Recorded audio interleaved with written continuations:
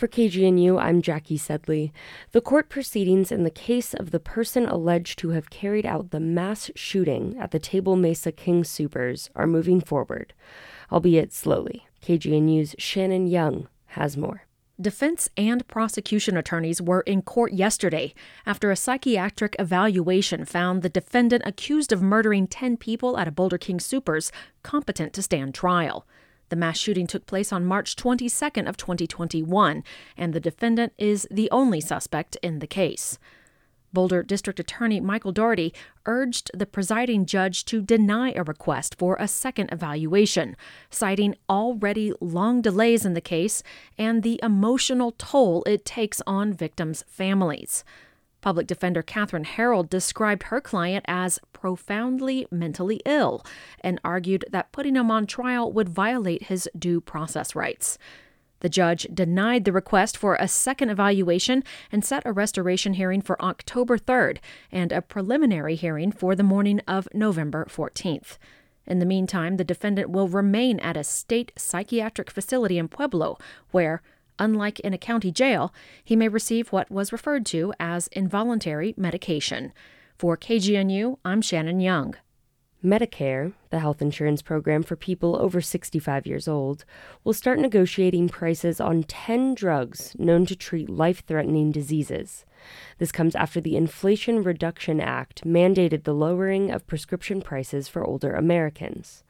The first drugs under price negotiation include diabetes medication, insulin, and heart medication, as well as others. The Biden administration says seniors spent $3.4 billion in out-of-pocket costs for these medications in 2022. The negotiations could allegedly save taxpayers $160 billion by cutting Medicare spending on drugs. The Colorado Department of Revenue will kick off a series of listening sessions next week to help craft new regulations on natural medicines, including psychedelic substances. There will be 5 weekly sessions starting September 5th and running through early October. They're run through the department's Natural Medicine Division, which was established earlier this year to help develop robust rules and processes related to the cultivation, testing, manufacture, and distribution of these medicines. Key stakeholders, field experts, and the public are all encouraged to join to discuss regulatory frameworks for natural medicine facilities in the state that the Department of Revenue is responsible for implementing. This is the latest step in creating an established framework for natural medicine since Proposition 122 was passed in November of last year. That approved access to natural psychedelic substances in the state of Colorado. CU Boulder will host a used bike sale on campus tomorrow at Farrand Field as part of its bicycling, recycling, and processing program. Many of the bikes on sale have been refurbished after campus staff determined them to be abandoned. According to the university's Division of Student Affairs, the Environmental Center clears around 600 bikes from campus racks each year. Impounded bikes are held for 30 days in order to give their owners a chance to recover them before they become university property. The bike sale is part of CU Bike Fest, which happens Thursday at Farrand Field from 2 to 5 p.m. A CU Boulder nano engineer designs tattoo ink that can be turned on and off with light. KGNU's Juanita Hurtado has more. Carson Bruns, a CU Boulder nano-engineer, has designed a smart tattoo ink that appears under ultraviolet light and turns off when exposed to sunlight or a flashlight.